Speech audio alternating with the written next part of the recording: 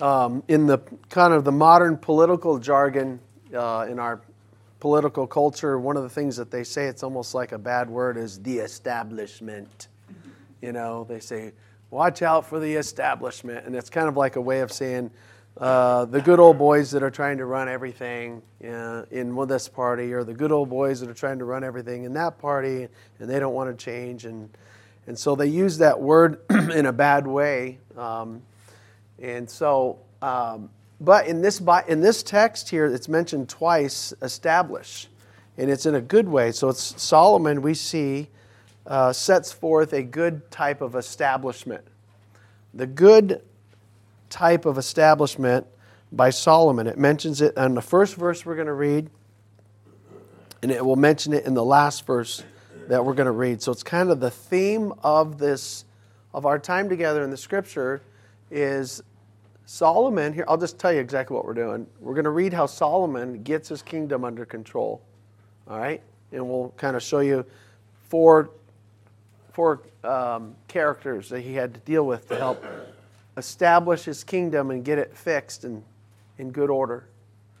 And then we'll say, well, how does that apply to me? I don't have a kingdom. I'm no king. I'm no president. Don't want to be one. Well, we'll see how that applies to us, okay? But let's first read the text, and we'll kind of, we won't be breaking down every verse, a lot of verses, but I'll try to describe them to you to let you see and imagine and picture what Solomon's dealing with so we can relate with it, okay? Here we go, 1 Kings chapter 2, verses 12 to the end, verse 46. And we're going to notice that Solomon has to deal with four people. Adonijah, he's got to deal with this guy. Abiathar, who's a priest, he deals briefly with him.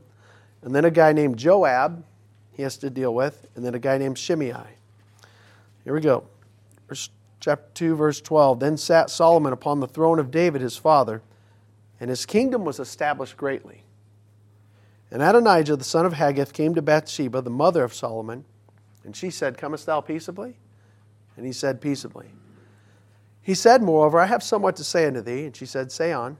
And he said, Thou knowest that the kingdom was mine, and that all Israel set their faces on me, that I should reign. Howbeit the kingdom is turned about, and is become my brother's, for it was his from the Lord. And now I ask one petition of thee, deny me not. And she said unto him, Say on. And he said, Speak, I pray thee, unto Solomon the king, for he will not say thee nay, that he give me Abishag the Shunammite to wife. And Bathsheba said, Well, I will speak for thee unto the king. Bathsheba therefore went unto the king Solomon to speak unto him for Adonijah, and the king rose up to meet her, and bowed himself unto her, and sat down on his throne, and caused a seat to be set for the king's mother, and she sat on his right hand. And she said, I desire one small petition of thee, I pray thee, say me not nay. And the king said unto her, Ask on, my mother, for I will not say thee nay. And she said, Let Abishag the Shunammite be given to Adonijah thy brother to wife. And King Solomon answered and said unto his mother, And why dost thou ask Abishag the Shunammite for Adonijah? Ask for him the kingdom also, for he is mine elder brother, even for him and for Abiathar the priest, and for Joab the son of Zeruiah. Then King Solomon sware by the Lord, saying, God do so more to me and more also, if Adonijah have not spoken this word against his own life.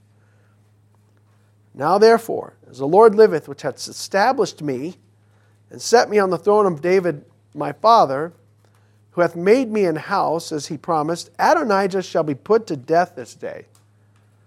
And King Solomon sent by the hand of Benaiah the son of Jehoiada, and he fell upon him that he died. And unto Abiathar, here's the next guy. Unto Abiathar the priest, the king said, Get thee to Anathoth, unto thine own fields, for thou art worthy of death, but I will not at this time put thee to death, because thou bearest the ark of the Lord God before David my father, and because thou hast been afflicted in all wherein my father was afflicted. Look at verse 27. So Solomon thrust out Abiathar from being priest, or that he might fulfill the word of the Lord which he spake concerning the house of Eli in Shiloh. Here's the next guy, Joab. Then tidings came to Joab. For Joab had turned after Adonijah, though he turned not after Absalom. And Joab fled unto the tabernacle of the Lord and caught hold on the horns of the altar. He's trying to find asylum here. And it was told King Solomon that Joab was fled unto the tabernacle of the Lord, and behold, he's by the altar. Then Solomon sent Benaiah the son of Jehoiada and saying, Go fall upon him. And Benaiah came to the tabernacle of the Lord and said unto him, Thus saith the king, Come forth. And he said, Nay, but I will die here. And Benaiah brought the king word again, saying, Thus saith Joab. And thus he answered me. And the king said unto him, Do as he said. Do as he hath said, and fall upon him, and bury him, that thou mayest take away the innocent blood which Joab shed from me and from my house of my father. And the Lord shall return his blood upon his own head, who fell upon two men more righteous and better than he, and slew them with the sword, my father David, not knowing thereof, to Abner the son of Ner, the captain of the host of Israel, and Amasa the son of Jether, the captain of the host of Judah. Their blood shall therefore return upon the head of Joab, and upon the head of his seed forever, but upon David, and upon his seed, and upon his house, and upon his throne, shall there be peace forever from the Lord. So Benaiah the son of Jehoiada went up and fell upon him, and slew him, and he was buried in his own house in the wilderness. And the king put Benaiah the son of Jehoiada in his room over the host, and Zadok the priest did the king put in the room of Abiathar. And the king sent and called for Shimei. Here's the next guy. And said unto him, Build thee an house in Jerusalem, and dwell there, and go not forth thence any whither. This is a guy that had caused mischief with his dad. For it shall be that on the day that thou goest out and passest over the brook Kidron, thou shalt know for certain that thou shalt surely die. Thy blood shall be upon thine own head. And Shimei said unto the king, The saying is good. As my lord the king hath said, so will thy servant do. And Shimei dwelt in Jerusalem many days. And it came to pass at the end of 3 years that the two servants of Shimei ran away unto Achish, and the son of Maacah, king of Gath. And they told Shimei, saying, Behold, thy servants be in Gath. And Shimei arose and saddled his ass and went to Gath to Achish and to seek his servants. And Shimei went and brought his servants from Gath. And it was told Solomon that Shimei had gone from Jerusalem to Gath and was come again. And the king sent and called for Shimei and said unto him, Did I not make thee to swear by the Lord and protest unto thee, saying, Know for certain, on the day that thou goest out and walkest abroad any whither, that thou shalt surely die? And thou saidst unto me, The word that I have heard is good. Why then hast thou not kept the oath of the Lord and the commandment that I have charged thee with? The king said moreover to Shimei, Thou knowest all the wickedness which thine heart is privy to do, that thou didst to David my father. Therefore the Lord shall return thy wickedness upon thine own head. And King Solomon shall be blessed, and the throne of David shall be established before the Lord forever. So the king commanded Benaiah the son of Jehoiada, which went out and fell upon him, that he died, and the kingdom was established in the hand of Solomon. The key word, now I realize it was in there 4 times, is established. Solomon is getting the kingdom under control. It's given to him by God. And he's getting it stable. You know, I'm thinking, as I'm looking at this whole story, and we'll go back and kind of recount some of it, summarize it. It reminds me of kind of the idea of what's happening in our government. Just as a little side here. Did you know that Satan likes confusion? He wants it in all places that he can get it. God's not the author of confusion and disorder. Satan is. Now think about a couple things with me. Do you remember when we had, I really don't even like to talk about this stuff, but remember a few years ago we kind of had these riots that were triggering from the George Floyd stuff, and it was just like one thing after another, and this riot and this protest, and it just got out of hand. And it was ridiculous. And defunding the police, how in common sense, people are like, what? What? And some cities are paying the price for that stuff. And as you look at it, it's like this has got to be more than just bad human ideas. This has got to be Satan stirring up problems among us. He wants to create chaos, and in our country, he does. He wants to mess up this country. You know what he is? He's messing us up. And we have to do our best to be right with God for who we are and whatever we can control, our own families and areas of influence. But Satan let's not let him get in our realm. but he's penetrating other places in our country, especially realms of politics. And I remember, though, here's what I'm saying, is these crazy riots like in Seattle. Adam, you were traveling. There were some areas you had to avoid, up. I think you went from here all the way up the coast or whatever. Areas that the Carnes had to avoid. The Wisconsin stuff, it's crazy. And maybe even Minnesota and other places. And then you had some stuff happen here. And I remember thinking, kind of listening to the news and thinking, some governor would bring in his state guard or whatever, their own, our own troops or our own National Guard or whatever, they can employ those. And people criticizing them. I don't care what governor. He's like, they're trying to bring, that's just, and you hear people like, why is that being criticized when they're trying to bring order to an area?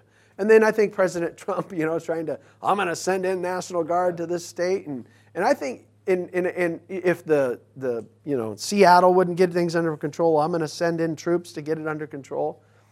And quite frankly, that is a core function of government. To just give law and order, It's like faulted government is better than no government. And government will always be faulted in some ways. But my whole point is, like, it's good when a leader tries to bring we got to have police force. We got to have National Guard. We got to bring this bring this thing under control, Now, we don't want people, being persecuted. We don't want that, of course. And they may come when we're getting persecuted. But the idea of bringing order to chaos is right for human government. In fact, that's what every leader has to do between now and the time Jesus comes and has it all perfect. That's what they have to do. And they're going to have to fumble through it because of their sin nature and ours. But I remember, even like this stuff with the border. Again, we're not trying to be like dive into politics, but even common sense tells us we're Americans. We live in Arizona. We have a very porous border. And all through New Mexico and Texas, and now one of the Texas governors is like, if they won't build a wall, I'm going to build one, And we'll just say it because it's right now. I know this church, we love anybody wants to come here, great. Come here the right way. You have Spanish ministry. Some people don't have the right scenarios there. It's few. And Brother Jose, our Spanish Bible teacher, has full citizenship, went through all the process and got it, and he encourages other people to do it. So there's no issue with our xenophobia. That's not here. That's not here. But the whole idea is we have to have order. Yeah. Do you have a front door in your house? That's it. Yeah. Yep, sure do. Somebody knock on it. Oh, let's talk. That's all we're saying. So that's just this common sense stuff that shouldn't have a political tag at the end, or a political party tag at the end. Because you want to let's establish order. Let's get some law and order here. Let's have this way, the border. Let's have something. Help out. Get some more Border Patrol troops, guys. Help them, Give them some extra water bottles to help with people they find. I don't care, but let's get it under control. And because I want us to look at our country spiritually. I feel like this is so crazy and so mindless. It's got to be a spiritual problem. Satan wants people to think so goofy. He's the god of this world who's blinded the minds of people who believe not. I'm just trying to use an example that Satan wants disorder. I had an article in here. I don't know if it's still in here. It really concerned me. It's by Hillsdale College. They put out this article, Imprimis or something, very kind of scholarly with a conservative flair. And usually I think there's a Christian ethic there at that school.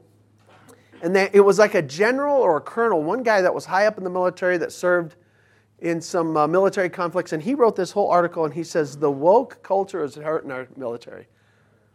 And he's talking about how, I read it and I'm just like, the whole point is it's got to be Satan. Satan is sowing bad ideas in people's minds. What? He wants to create disorder. Solomon comes on the scene. David, what an awesome king. David was really awesome king. David was the king. We went through how the fact that he had these old age challenges, and we preached that in 2 messages. And David made sure that Solomon came in, had the proper swearing, and so to speak, the anointing. And Solomon finally sits on the throne of David and becomes king. And it says it 4 times in this chapter that it was established, it was established, it was established. It was established. So Solomon becomes king, and it describes now how he has to deal with this person, this person, this person, this person. So that it's, all right, it's stable. And so we're going to look at, I'll review these quickly, and then we'll say, well, how does this apply to me? And that's all we'll do tonight. 4 guys.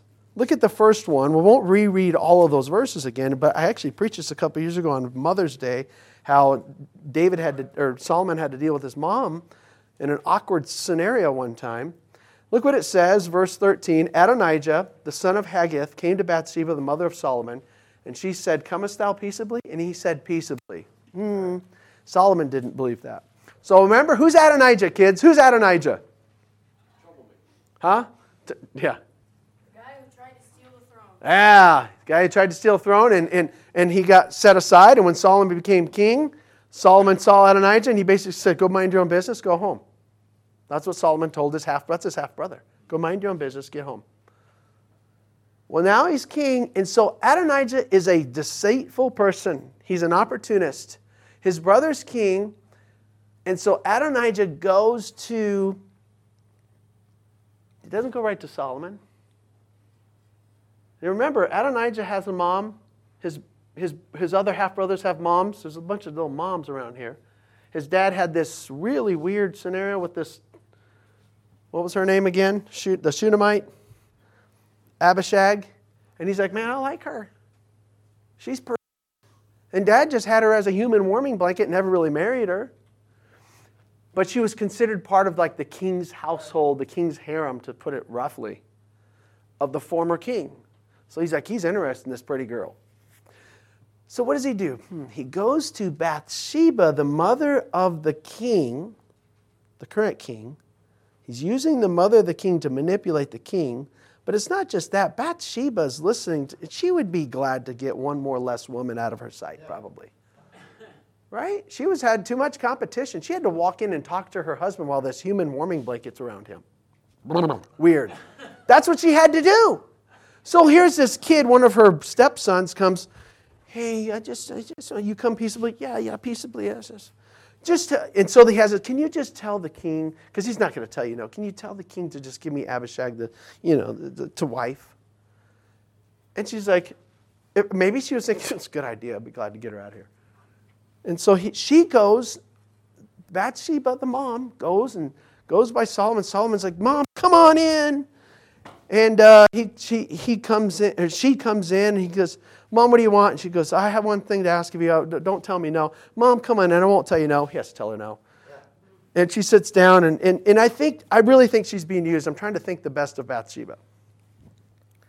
She says, can you just give Abishag who she is, remember? Give her to your brother Adonijah to wife. Can you just do that? And what is the way she puts it? I desire one. Let Abishag the Shunammite be given to Adonijah thy brother to wife. And Solomon answered and said, why dost thou ask Abishag the Shunammite for Adonijah? Ask for him the kingdom also. Now, we have a hard time understanding it, but the best way we can the best interpretation of that is this. Apparently, kind of in that culture is that when a king died, he had his wives. Some of them had a harem. And when he died, if somebody took possession of those wives, that was saying that they're the next king. It was showing that they're actually the king. And so for Adonijah to get one of his technically wives that he never really was with, to get one of her was saying, it's like he's sticking his foot in the door to be king. And Adonijah also was older than Solomon. He was his older brother, so it was kind of like he had a little bit of, I'm older, I kind of already had a little bit of a loyalty, even though I had to step back. I'm going to go ahead and get this wife. And it was like he was it appears he was trying to inch his way back to becoming king, and it was what would you call it, a treason. He was undermining the kingdom. And Solomon is wise. We'll see other points of his wisdom. And he's like, I see what's happening here. Mom, you might as well ask for all of it. He swear, he's dying today. That dude's dying. It was his half-brother. Didn't matter. He had to get things under control. And they went, The Bible says, Solomon, verse 25, sent by the hand of Benaiah, the son of Jehoiada, he fell upon him that he died. It was an act of treachery. And he says, go nail him. He can't trust him. I thought I could trust him. I gave him a chance. I said, go home, mind your own business. He shows me he's not minding his own business. This is destabilizing this country. I'm the king. God made me the king, and I got to keep it under control. Put him out. He had to have his half-brother killed, and that's what they do. So here he is. Solomon's having to purge the realm of enemies, a deceitful enemy, Adonijah. Here's an unfaithful one. Here, look at Abiathar, verse 26. Abiathar the priest said to the king, unto Abiathar the priest, the king, get thee to Anathoth unto thine own fields. The priests had fields and places that they could work and come back and exercise their office of priest as well. He says, you know what? This one priest, he says, you just go home. You're fired. Yeah. Now, he could say that because of the word of God. God's word. There was a prophecy that went back to Eli. Eli's house basically disqualified itself, and he said, we're fulfilling the word of the Lord. You're put out of the priesthood. Eli's family line through Aaron is not going to continue in the priesthood. It's going to go through this other family line from Aaron. And he tells this priest, you're done, and I'm not killing you because there's an element of loyalty you showed to my dad that I will honor by not killing you, but I can't trust you for me. Right. So he put him out. He ended up putting this other guy, establishing this other one, Benaiah, the son of Jehoiada, as priest, and Zadok the priest. There's sometimes a dual priesthood there. So what is he doing? There's an untrustworthy priest. He's religious, but he can't really trust him. He has to get control of his kingdom by putting this guy. Get him under control, get him out of the way.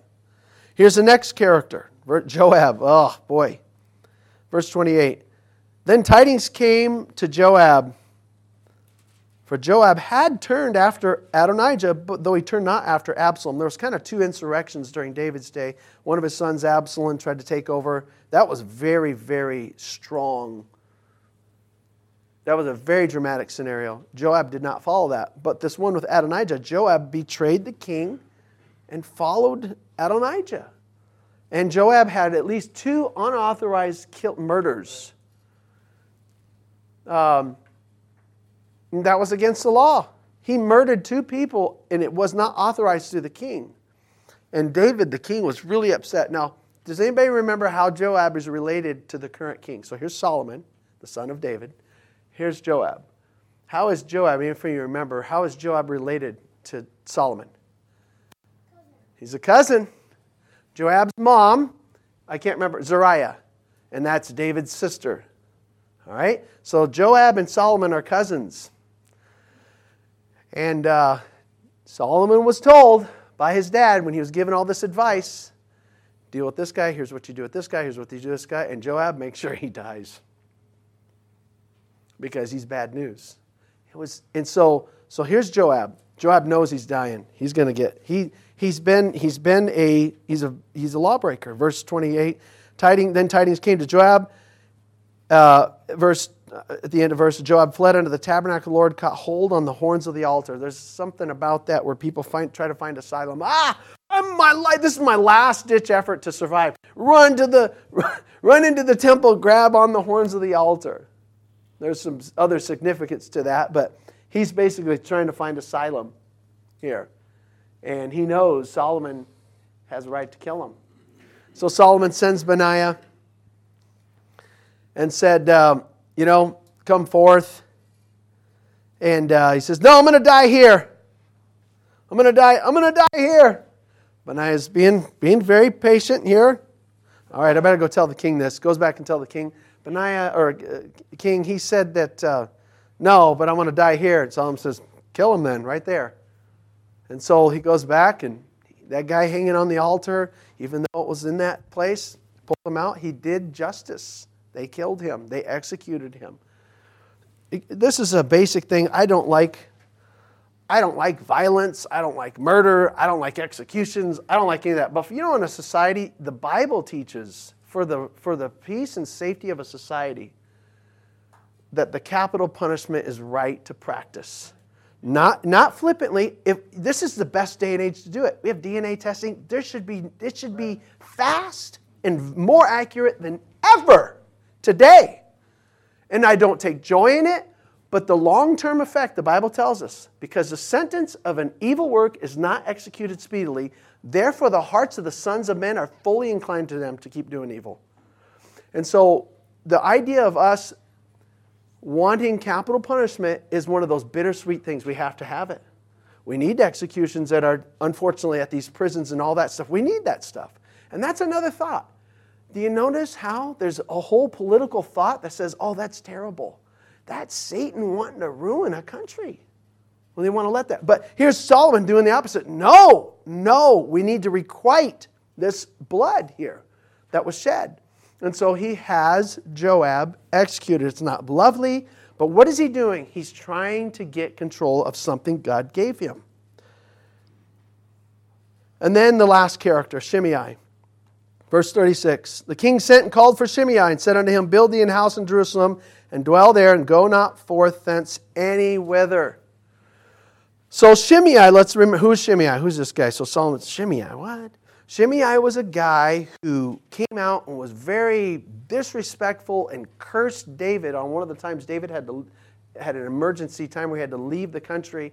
He cursed the king and threw rocks at him. He was very mean and cruel, and it was very disrespectful. And there was something about this guy, he was mischievous. But David, when David came back and he had the kingdom established back, Shimei goes, I'm sorry, king, please don't kill me. And David says, I'm not going to kill you. I won't kill you. So Shimei's life was spared. But when David was dying, he brought his son over Solomon. Shimei swore, I'm not going to kill him. But he basically says, that doesn't mean you can't, because you didn't swear this. Watch out for this guy. He's bad news. He's mischievous.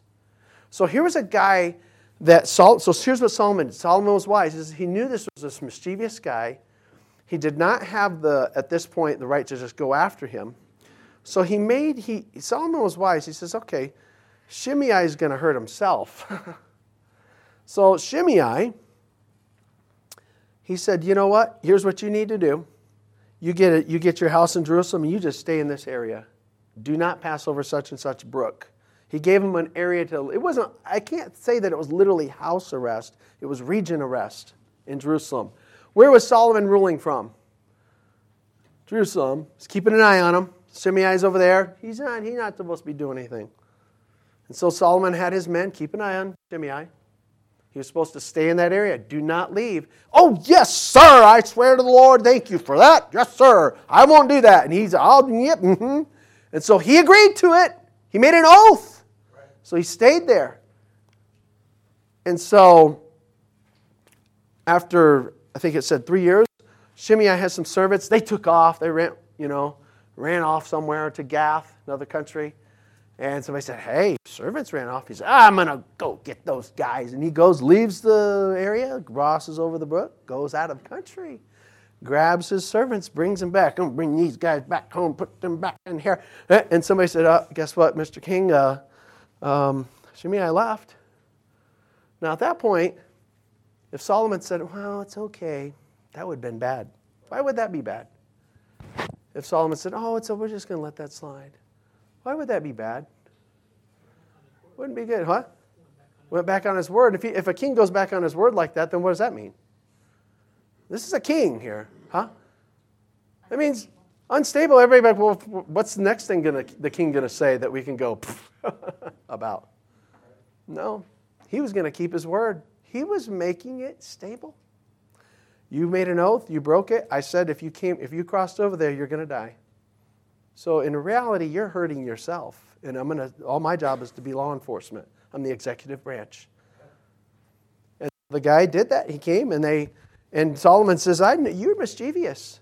There was something that he read in him that was mischievous that probably would have been a problem eventually anyways.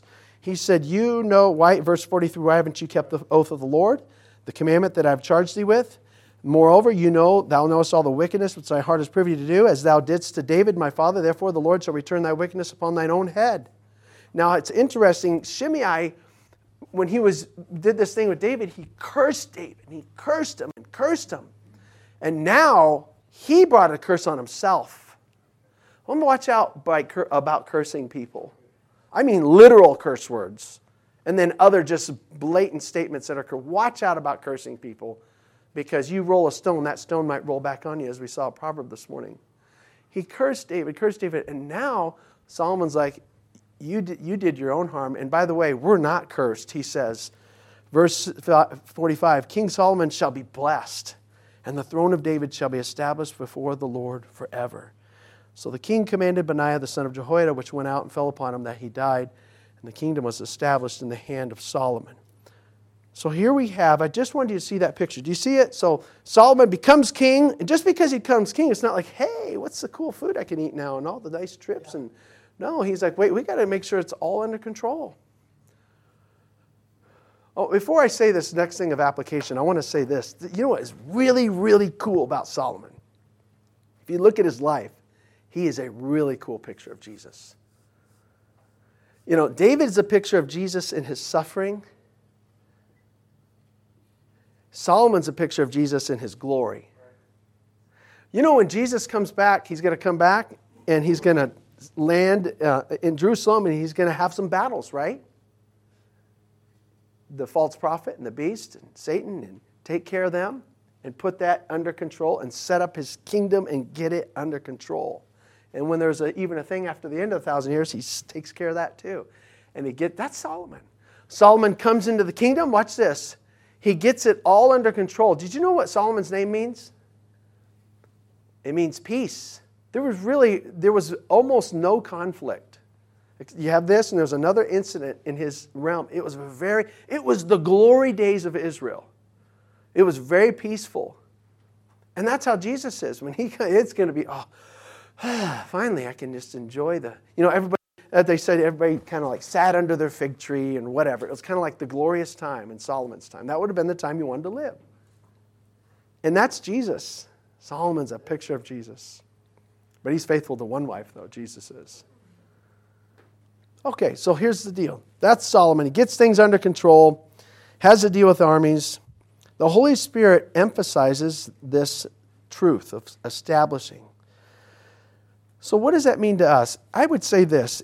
It means this, that we need whatever is given. Here's kind of a principle, and we'll try to apply it in particulars. Whatever is put to me, given to my hand, delegated to my responsibility, whatever is I'm put over, I need to make sure that I get it reasonably under control and establish basic order.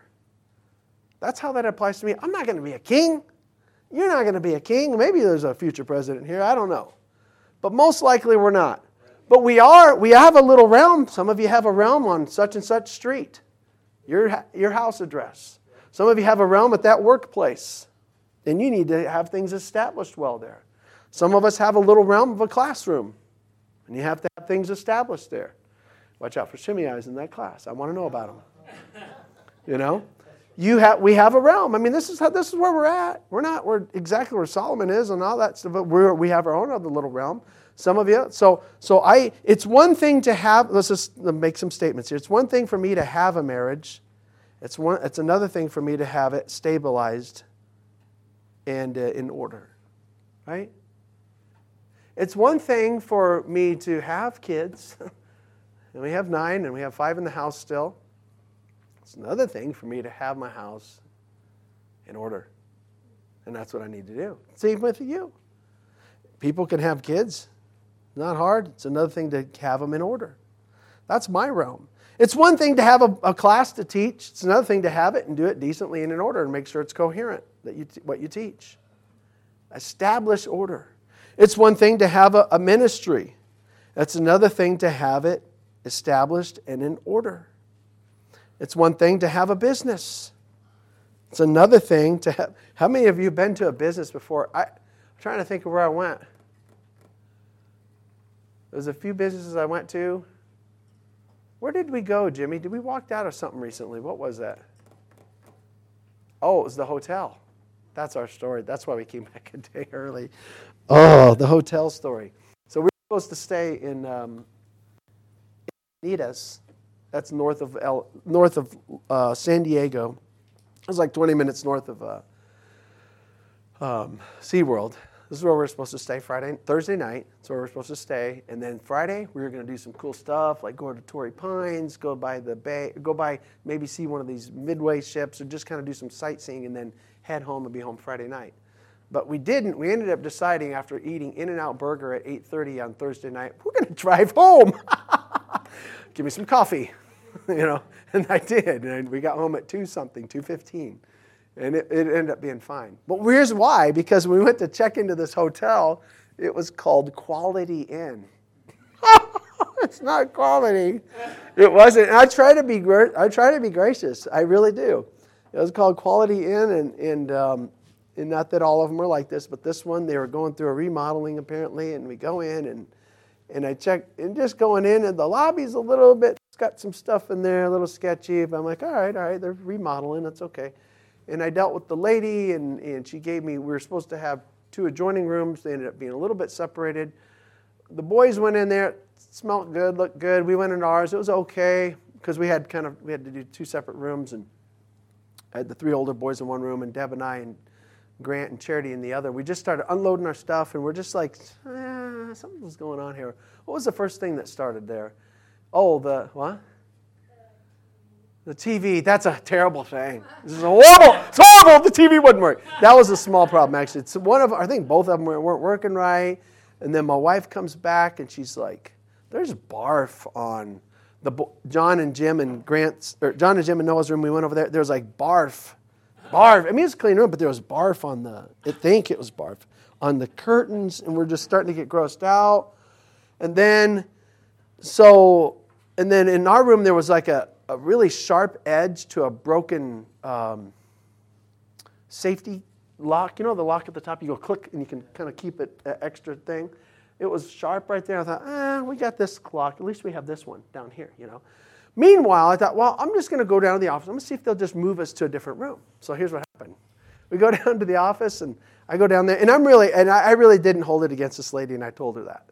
But I went down there, and she was dealing with another customer, and that guy was having problems too. I was watching, listening to what they were saying. Like he was having an issue with a bunch of junk in the parking lot, and it was blocking it. So I was kind of reading all this, and like, it just don't seem like they have their act together. And so then when she was done with him, she said, well, I got these other 2 rooms, and they just got remodeled. I literally haven't even been in there, and so maybe you can be moved to those, because I told her what was wrong with ours. And she walked me over there. She hadn't even been in there. We walked in, and it was each of the room. It really was. It was remodeled. It was like brand, kind of have a modern look. But it was like literally, it needed 4 more hours of cleaning, the dust, just little stuff. I mean, it's like, okay, 4 more hours, and we'd be good if you just finish it up. So I went out. I was like, I don't know about this one. So she showed us the next one, which we needed 2 anyways. And it was like the smoke alarm thing was going off because of the dust in the air. And so I said, you know what? I know this isn't your fault. We're just going to move on. And meanwhile, my wife calls me. She said something. I don't know. Well, here's what happened. Meanwhile, we're on the 3rd floor. Deb's on the 3rd floor with Charity. Charity goes to, okay, so you're in this room, and you do a click lock like that. That's like this high. But if you pull the handle, it unlocks right there. So that's why that broken safety lock thing wasn't working. Charity comes over, pulls the door, and starts walking out. Now, this is a 3rd floor balcony. It still has a thing, but we're still scared. So Deb calls, she goes, we can't stay here, definitely. It's like, all right, okay. We won't. And so I told her we're going to have to move on. Someone else, and we went through this rigmarole of trying to find something that wasn't worth it, so we just went home. But I realized that maybe it's the lady, not just the lady, but whoever's above her, just needs to get things in order, right? Because they're going to lose business in the long run. It's almost better to have just 20 really good rooms than 40 sketchy rooms, and I think that's kind of how they were. So this is a silly example, but for us, if I have business, I need to have it established in good order. My finances, my schedule, and all that. A vehicle, have a vehicle. Some of you, that's about what makes some of you kids. You got a vehicle, or some teens like, mainly just Johnny. Anyways, if you're given something, if you have something, that's your thing to manage. That's your thing to deal with. I remember when I I remember one time, my parents gave me a Cannondale bike. Those are nice bikes. I think I was 8th grade or something. And I was like, I'm going to take care of this thing. And I cleaned it and everything, and I had it all nice. I even had this little bag in the back. I put stuff in it. I was just copying my dad. My dad had a detail bag in the back of his Blazer, which was like a show truck, and I did the same thing. And I thought, I'm just going to keep it clean. And I thought, I'm going to take care of this. And I did my best to take care of it. And then praise the Lord, I got given a vehicle on my 16th birthday. I did my best to take care of that. I have to manage the things that are given to me. That's why it's not always like, oh, I want to be rich. Give me a lot of stuff. Whoa. You have lots of stuff. You have lots of responsibility. You have lots of stuff. You have less sleep. Sometimes, God wants us to manage well the little we have and establish order with it. And then as you're able to manage that well, it's justifiable that you could get more. So let's ask ourselves, do I have established order and control in my marriage to the degree I'm supposed to? With my children. I'm no Solomon. I'm not running a kingdom, but have I established good order in my class? Have I established good order in my business? Is there some enemies about me, spiritually, financially, relationally? Is there some enemies, some Shimei's, some Joabs I just need to separate from? Ask yourself that. This is we're not going to be king, but we can relate with these things I'm saying. And let's remember, in all of this that we're saying tonight, and we're done, you think about all of this is really a reflection of God himself. God is a God of order. Amen? I love Genesis 1. God's like, I got a business plan. First day, second day, third day, fourth day, fifth day, sixth day, and I know what I'm going to do on my seventh day. God said, let's do this, and he did that. God said, let's do this, and he did that. God said, he went through all the 6 days, now I'm going to rest. And he had all of his business plan executed, and he said, that's really good. Let's make man. Well, he already made man the 6th day. You're made in my image. When we're made in our image, there's a degree in which I need to reflect that in my life and what I put my hand to. Got to do things in good order. Now I'm going to go home tonight, and my wife's going to be like, sweetheart, those boys are disorderly. You better get them in order. She will, and she should. And that's sometimes my challenge, is my own place. But that's what I know I need to do, and that's what we need to do.